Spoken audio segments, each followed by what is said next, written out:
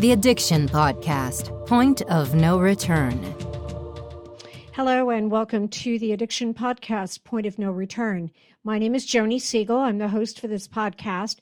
Today's episode is episode number 233. Just a reminder to please subscribe to our podcast wherever you listen to podcasts and give us a 5-star rating. Also, if you could subscribe to our YouTube channel and give us a thumbs up there as well, that would be very helpful. That helps people find our channel and find our podcast and get the message of hope and help that we try and put out every single week when we record. Today we have an interview with a gentleman named Josh Torbich. Josh is the Executive Director of Christian Recovery Centers, Incorporated.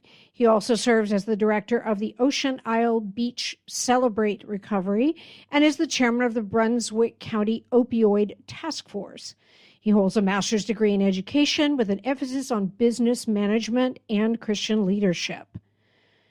He was born in North Carolina, and he tried to manage his college studies along with his heroin addiction and his party lifestyle. So we will find out from him how that went and what his point of no return was. Let's talk to Josh Torbich. Josh, is it Torbich? Yeah, Torbich. Josh Torbich. Josh Torbich. That's what I called you in the intro. So thank you so much for being willing to be on the podcast today and tell your story. Yeah, thank you so much for having me. Absolutely. So take us back to your childhood, like where you grew up, what your family was like, and bring us forward from there. Honestly, if you could picture like the most beautiful childhood that anybody could have, you would probably be picturing something close to what I had. You know, I was born and raised in Johnston County, North Carolina. It's just a little bit south of Raleigh. And I had a really active mom and dad. I was the baby of the family. And whenever I say that, I had 3 other siblings, but I was 8 years younger than my closest sibling. So I was the kid who came along where my parents went, oh, we didn't know that could still happen, type of thing. So I was the surprise of the family, even though they say to this day that they tried really hard. But I guess in that complex, it left me kind of closer to like an only child type of mentality, just because they were so much older by the time. All of them were almost out of the house by the time I hit middle school. So when I look back on that, it kind of added to some of the things that I can see now, breaking down the psychology of everything of what I became in that. But moving forward, I was the kid who had really shined in athletics at an early age. I was a baseball, football player, and I had a lot of opportunities there as a child, and my parents were 100% supportive. Like dad was the baseball third base coach, and mom was on the front row cheering me on. And I'm telling you, it was just brand new truck the day I turned 16, wow. Just so many resources and so many opportunities that I had as a kid. And it really didn't get much better for anybody else around me. We weren't a wealthy family, but we were definitely middle class, and they extended themselves and were really smart with their money so that they could give a good childhood to me. That's awesome. And so when did you encounter or start with drugs or alcohol? How'd you get started on that? I had this thing. So I could always tell that there was something different even as a child. And I can tell I was an overly self-involved person, kind of like an inferiority complex. And I had this inner monologue that would always go in my head, where I thought people were talking about me, just those kind of things where I would feel weak, inferior, second to everyone that I would meet.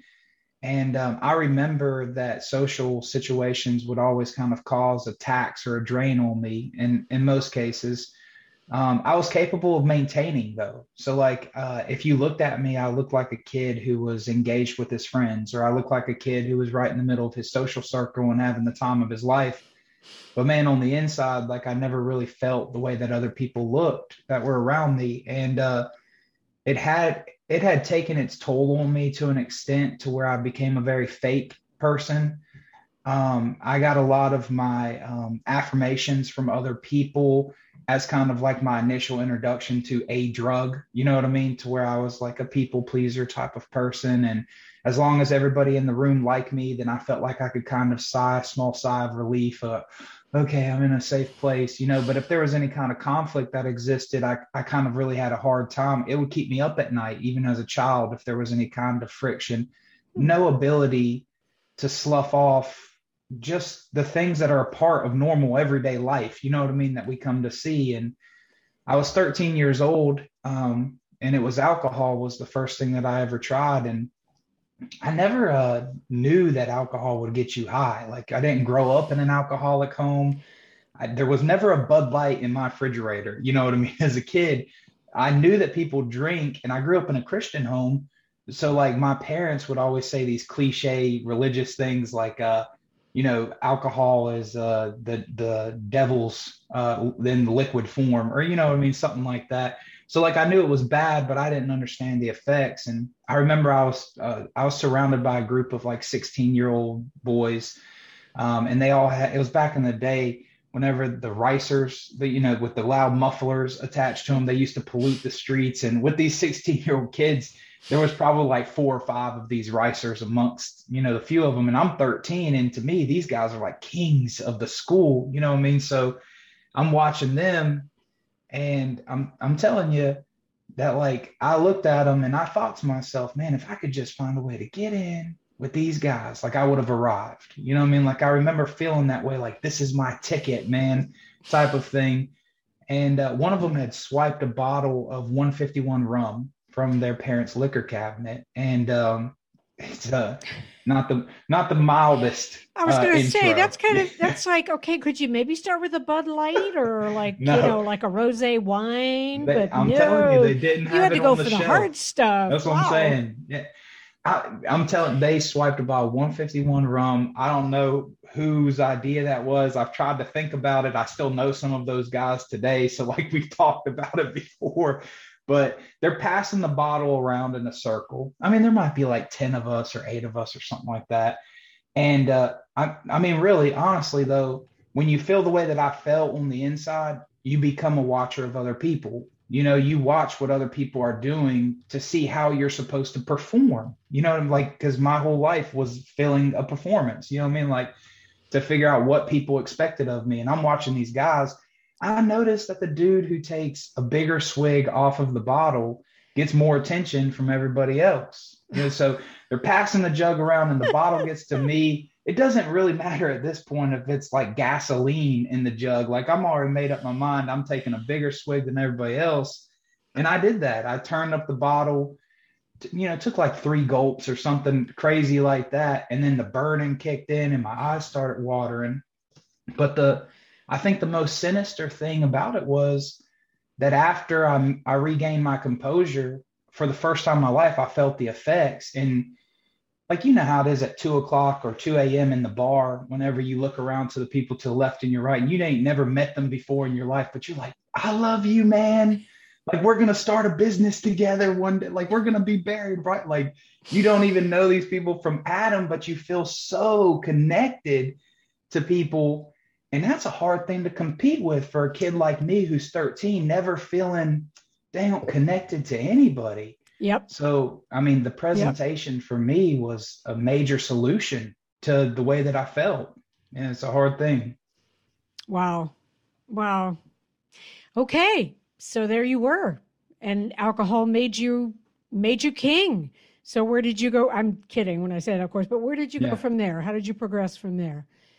Well, I mean, it was literally the most immediate and effective solution that I had ever encountered to fix the way that I felt. It took away my insecurity. So naturally, I mean, any 13-year-old kid, I couldn't be blitzed all the time. So it kind of turned me into the party guy at school. I developed my identity around that. I was the kid everybody was calling to find out where the party was on the weekends, buying booze for his friends. You can tell I'm a bigger fella. So by the age of 16, I was able to walk into the ABC store and buy it for myself. And I remember I encountered somebody, I got into some trouble, and naturally, like any adolescent would, I guess, teenager who's drinking and stuff, and nothing too serious, just had gotten into fights and picked up some like underage drinking or minor in possession of alcohol, things like that. Never did any serious time, but they hooked me up with like a divergence program, deference program inside of the jails for like a teen adolescence. There was another guy who was involved in that system with me, and he found out we knew each other kind of, but this guy was kind of not so much the partier, more along the lines of like the stoner, type, if that makes sense. Yep. And he said, man, you're drinking yourself to death, something along the lines of that. You know what I mean? Like, what if I told you I could give you something that would make you feel just as good and you could fit a whole week's supply in your shirt pocket? And I'm 16 years old at this point, and I'm like, just as good? Like, yes, sign me up, man. And he introduced me to opioid painkillers. And I remember it wasn't a hard learning curve for me to figure out pretty quickly that if I take them, I feel this way in 30 minutes. But if I would snort them, I feel this way instantly. So very quickly, I was snorting pain pills in that. Wow. You're off and running. Yeah, to the races. You were off and running. Yeah. Okay, so how did it go from there? Before you can really consider someone like me kind of not exactly balling in the cheddar all the time. And pain pills is a very expensive habit. And the circles that I was exposed to obviously had found more frugal options for their high. And so before the age of 18, I was introduced to intravenous heroin, found out that could get you downtown right now. I was like, I think a really important thing was that I was kind of like one of those students who didn't have to do much to get by. I was never a straight A student, but I was a student who could maintain a C average pretty seamlessly. You know what I mean? Just like didn't put much effort into it, but could show up and take the test and pass. And I was able to do that in high school, but I got strung out on the heroin by the age of 18. And that thing took me quicker than anything else ever could, to where it was finally an everyday habit. I remember the first time that I went through detox, and I'm like sick and I'm puking, and I'm just feeling so nasty, and my legs feel like they're about to fall off of my body. They're so restless. And I remember going through that thinking, what is wrong? Like I got the flu or something like that. And then one of my friends actually had to tell me, like, no, dude, you're withdrawing. You need some more drugs, Yeah. So, man, it was just, the whole thing was a shocker, to find out what it had become. At that point, though, I was kind of already sold out to it. Like I couldn't imagine going a day, without it on purpose, pretty much. Right. So it goes from like, you, instead of thinking, oh, look at how sick I am, I shouldn't do this anymore. It's more, oh, look how sick I am, I just need more so that I'm not sick. Right. What did your parents think? Did they have any clue what was going on with you? They thought it was something that I would grow out of. I think they trusted me more than I should have been trusted. They had no idea about the pain pills or the heroin or any of that. They thought I was partying. They knew that I was drinking probably, but I think they thought, oh, this is a phase and he'll grow up. All teenagers do it. Yeah. Yeah. Wow. Okay. So now you're a full-blown heroin addict. Did you graduate high school? I did. Yeah. Okay. And did you go to college? I did for a short period of time. I was very quickly proved to be unable to maintain. I checked in and checked out almost immediately, wasn't able to maintain any kind of grade point average or anything else like that. I mean, I was able to seamlessly kind of work my way through high school doing all this stuff. But by the time I was 19, it had taken such a tight hold on me. I was incapable of managing any other kind of life other than chasing the drug. And by this time, my parents were very, very much aware that there was something really significantly wrong. But they didn't know about the drugs. They didn't know that that's what was going on. They figured it out along the terms of me stopping the school, not moving on to any kind of education standpoint, dropping out of college is where it all kind of came to the surface. They definitely didn't know that I had like sold my soul for them. You know what I mean? They thought, oh no, he's gotten caught up with a bad crowd, right? Not knowing that I am the bad crowd, that type of thing. Right. Okay. So what happened then? Through the process, I think of all of that, like there was multiple attempts to where they thought, okay, well, let's do this intervention. Like they didn't put up a sign or anything like that, but for more or less purposes, that's what it was. Like my whole family, the very loved kid, the apple of everybody's eye, everybody's shocked, like, oh man, we thought he was going to be so successful. And now he's just falling to pieces right in front of us. And some tragic things happened. I'd gotten a DWI, and then, of course, had blamed it. It's pretty sick stuff because it's like one of the first ailments that I can see that I had adopted really quickly was just an innate ability to justify and rationalize anything and everything that came into my life. It was like consequences were never my fault. You know what I mean? It was always the system that was against me, or something else along those lines that just kept me from addressing, like, dude, you got to make some drastic changes. And I felt like everyone else was buying the stuff that I was selling because, I was trying to paint the picture of like poor old Josh, you know what I mean? Like, yeah. Oh, let's feel bad for him because the judge is out to get him, type of thing. But nobody really was. And everybody knew that the jig was kind of up for me. And I hopped in the truck one day and I passed out the night before, didn't wake up until like noon or something like that. And I backed out of my driveway. I was so out of it. I was so blitzed. I had woken up and, done a couple shots of heroin just like that. And then had hopped in my truck to run up the street. And I backed up, actually on the way out, I backed up into my neighbor's fence and didn't even know I did it. I was just so whacked out. And I got in the truck and I started driving up the road and I got to the highway and I was on a 4-lane highway, just kind of like a highway business section. And I overdosed in the truck and Wow. I passed out, I overdosed and I ended up swerving across a couple lanes and hitting an 18-wheeler head on. And I didn't have my seatbelt on. I had smacked my head on the windshield and I busted my arm open pretty bad.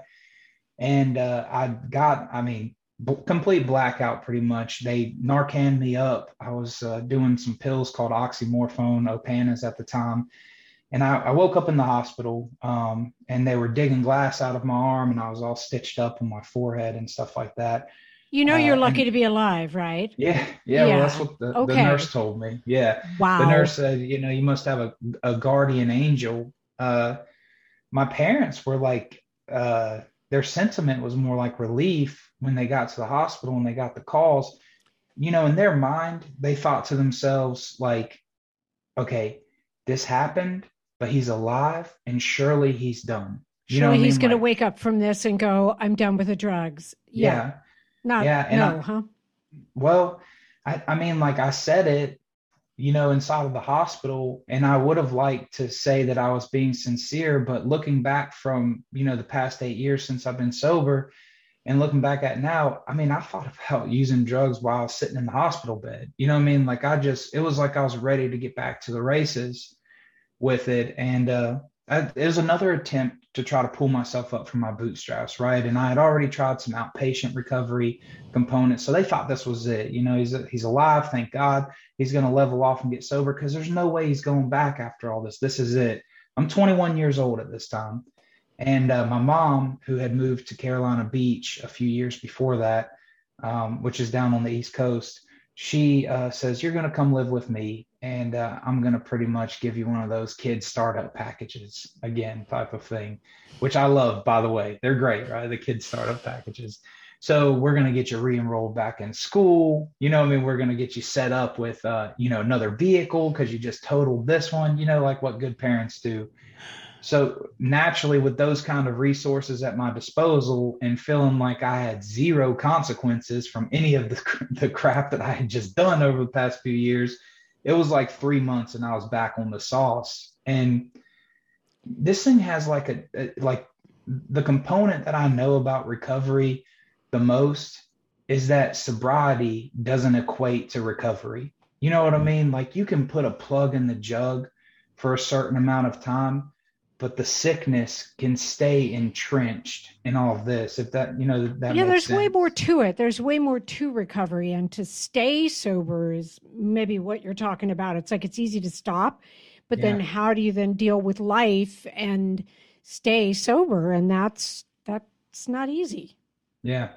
So, I mean, that's kind of the spot that I'd found myself in, I guess, and the first time it had taken me years to spiral out of control and lose everything, so to speak.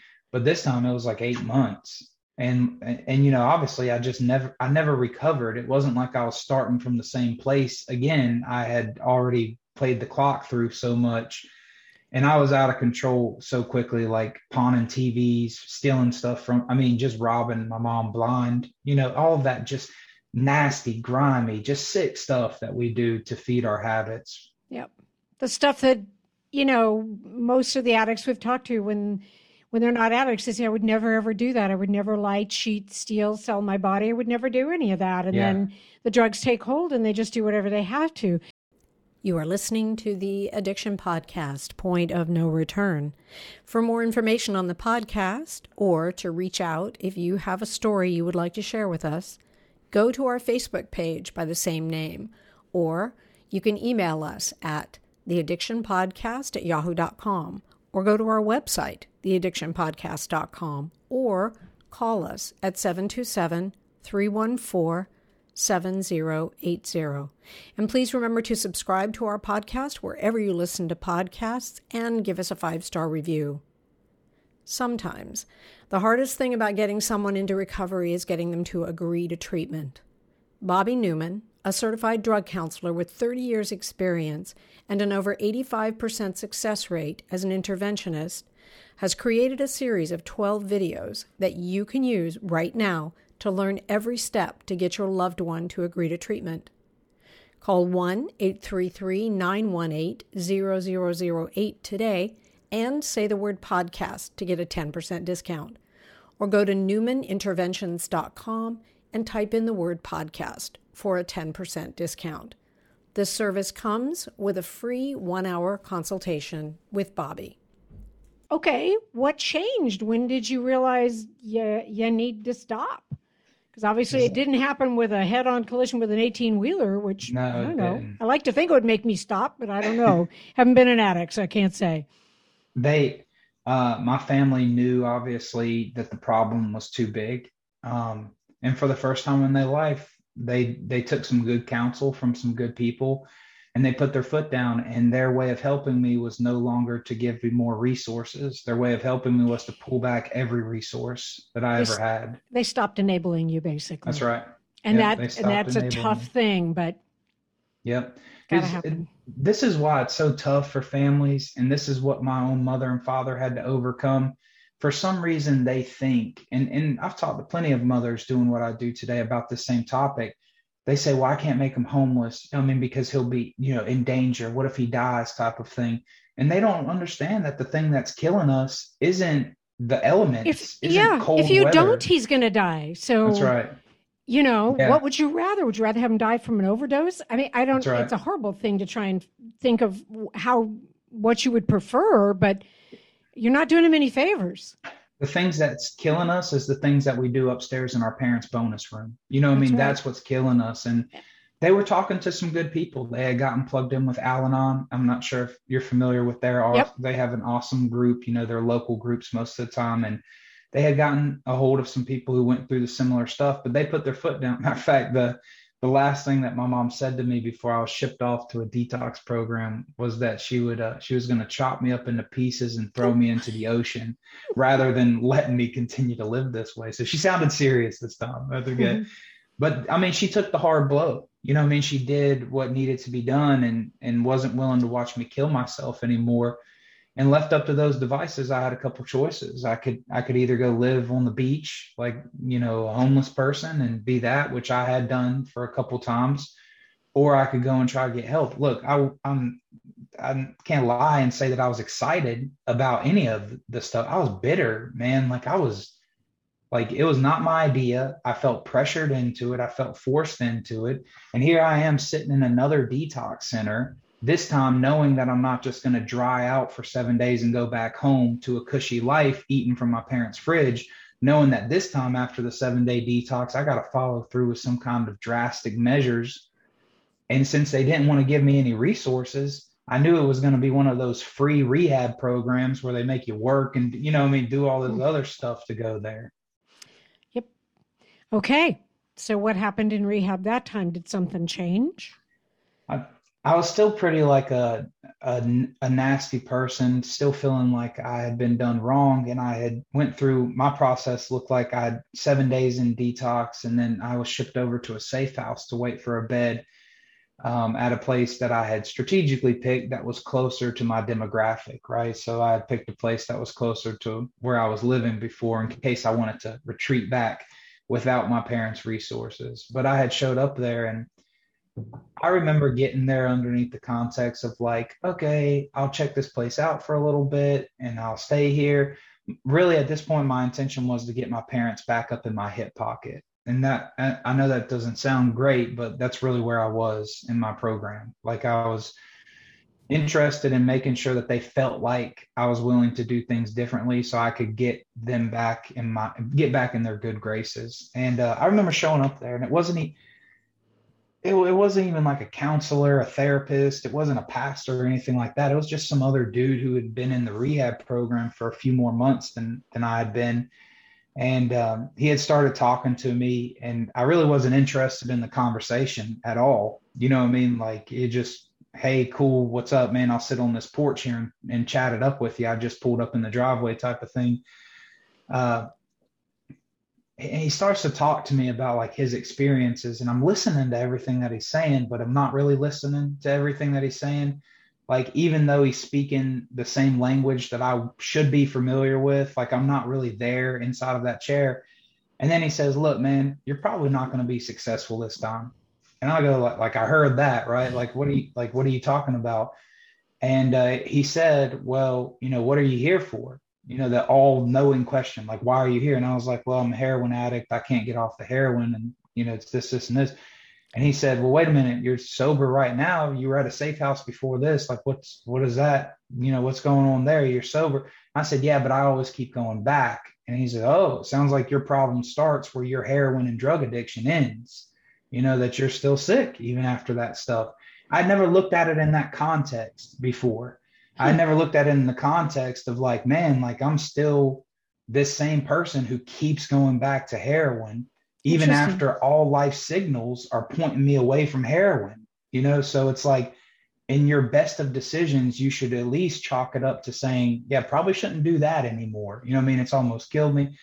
So in talking to him, he says, look, if you could convince yourself of 3 things this time in your process, you would already be much further ahead than any other time before. And I'm thinking, okay, dude, like you don't know me, but what's the 3 things type of thing?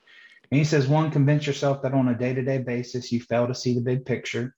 2, that you're often wrong about life, yourself, and the people in it. And 3, that right now at this point in your life, you have a better shot of going out and asking the mail lady what you should do next rather than listening to you again. My ego got wrapped up in that last one, of course. You know what I'm saying? Yeah. You get that thing like, who do you think you are, type of thing. But for some reason, like I heard him, you know what I mean? And I sincerely believe that for the first time in my life, I didn't have a broken receiver.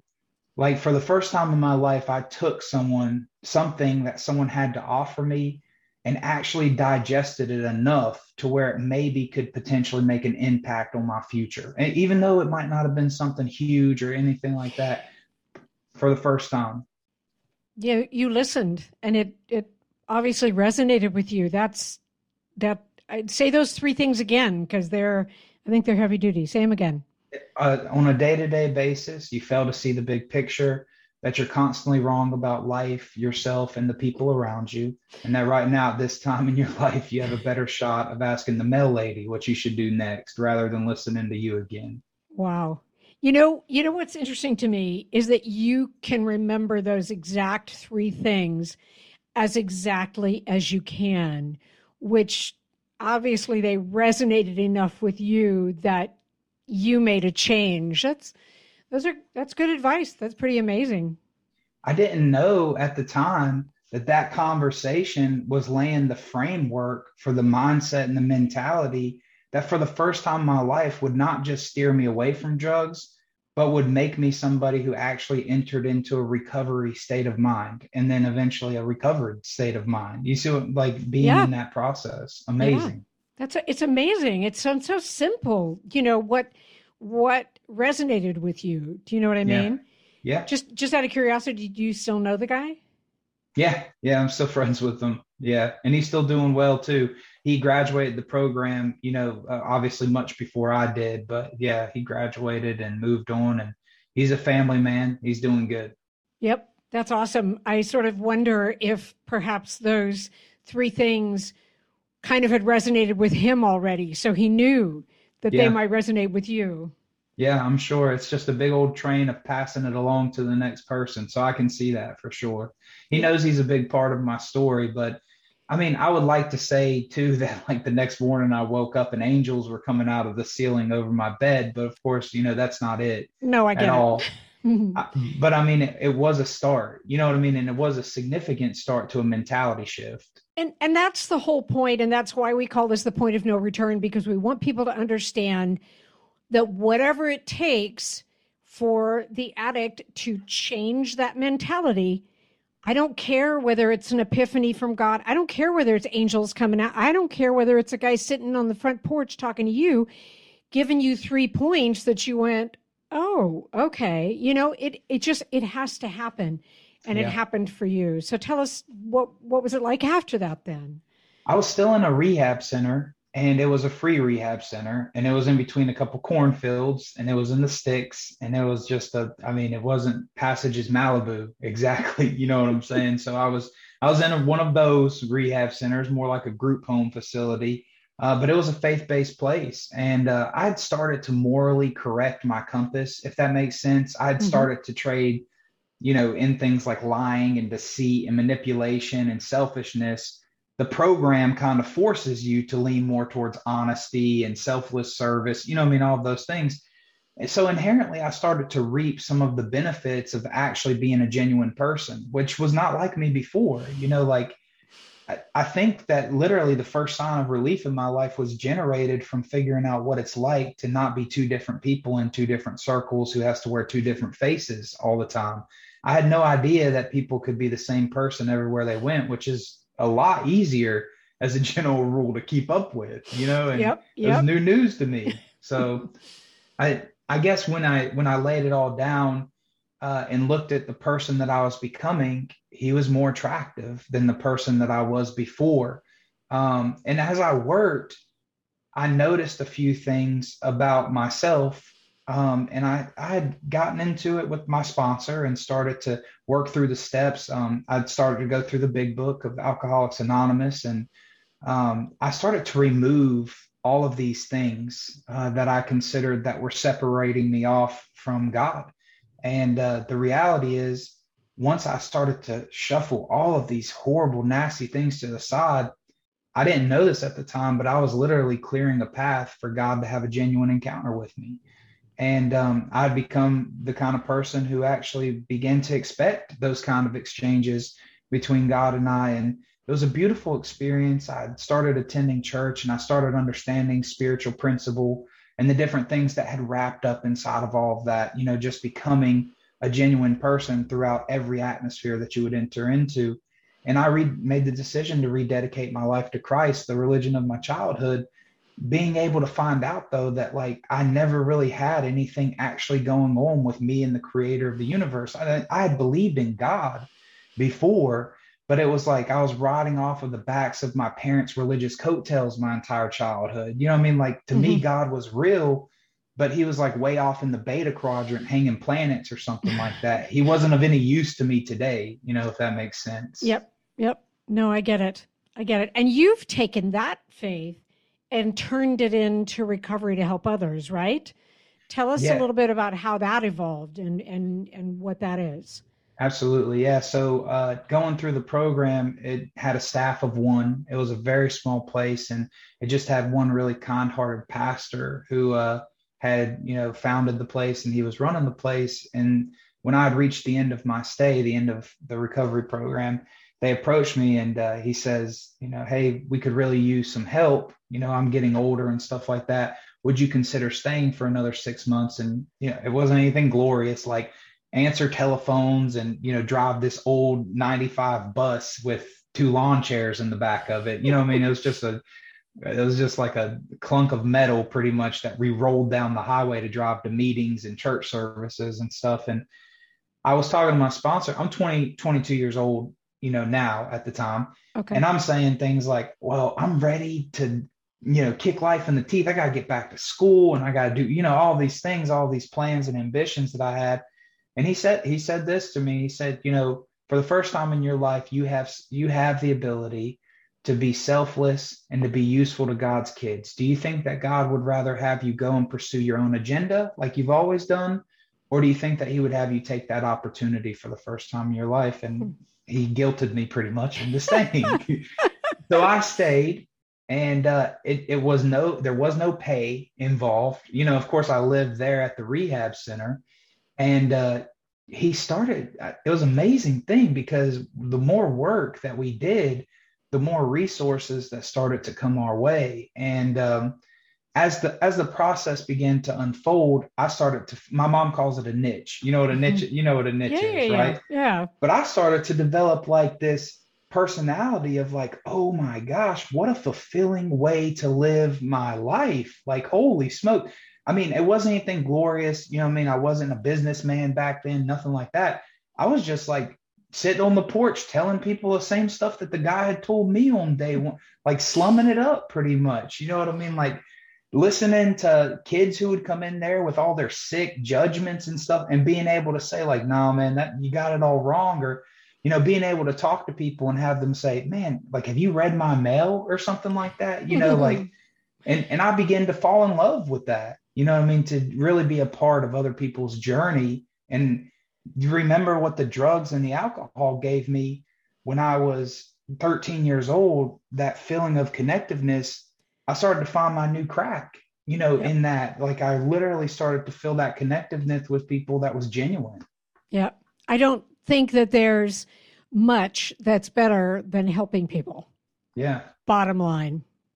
First time in my life I had ever experienced it. And little did I know that I had cleaned up enough to where all of those pressures that I used to have to live under no longer were making me feel over the top, straw about to break the camel's back. Anytime, I had cleaned up in that process so much, taking care of my court cases, paid back the restitution, some of those things, like got myself out from underneath all of the weight of that kind of lifestyle. And I had no idea that I was creating a system that I could actually live in, so it was a really, looking back, it's a really beautiful thing to look at, but in the middle of it, you don't know that it's happening, which is kind of a sick way in itself, I guess. But so how did you get from that to creating the centers that you're now running? How did that happen? Yeah. So God just really blessed the efforts inside of all of that stuff. And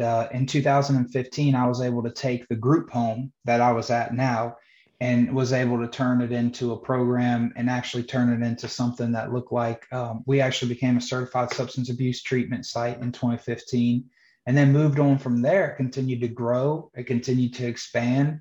And then we continued to take on new residents and new clients and add more program. In 2018, I was able to introduce a therapy model. So now we're one of the only places in the state of North Carolina that offer a faith-based 12-step approach with professional therapy services. So we actually have the whole kabang there inside of one facility.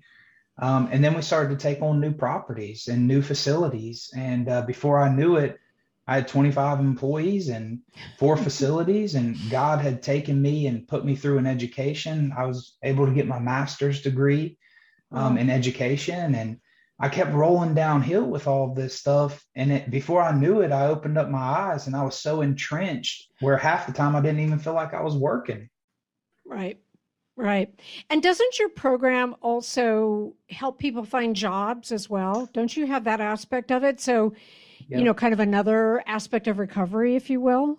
Yeah. So a couple of years ago, we were able to develop programming for the Workforce Redevelopment Program, which was endorsed by the Chamber of Commerce, or the Department of Commerce, rather.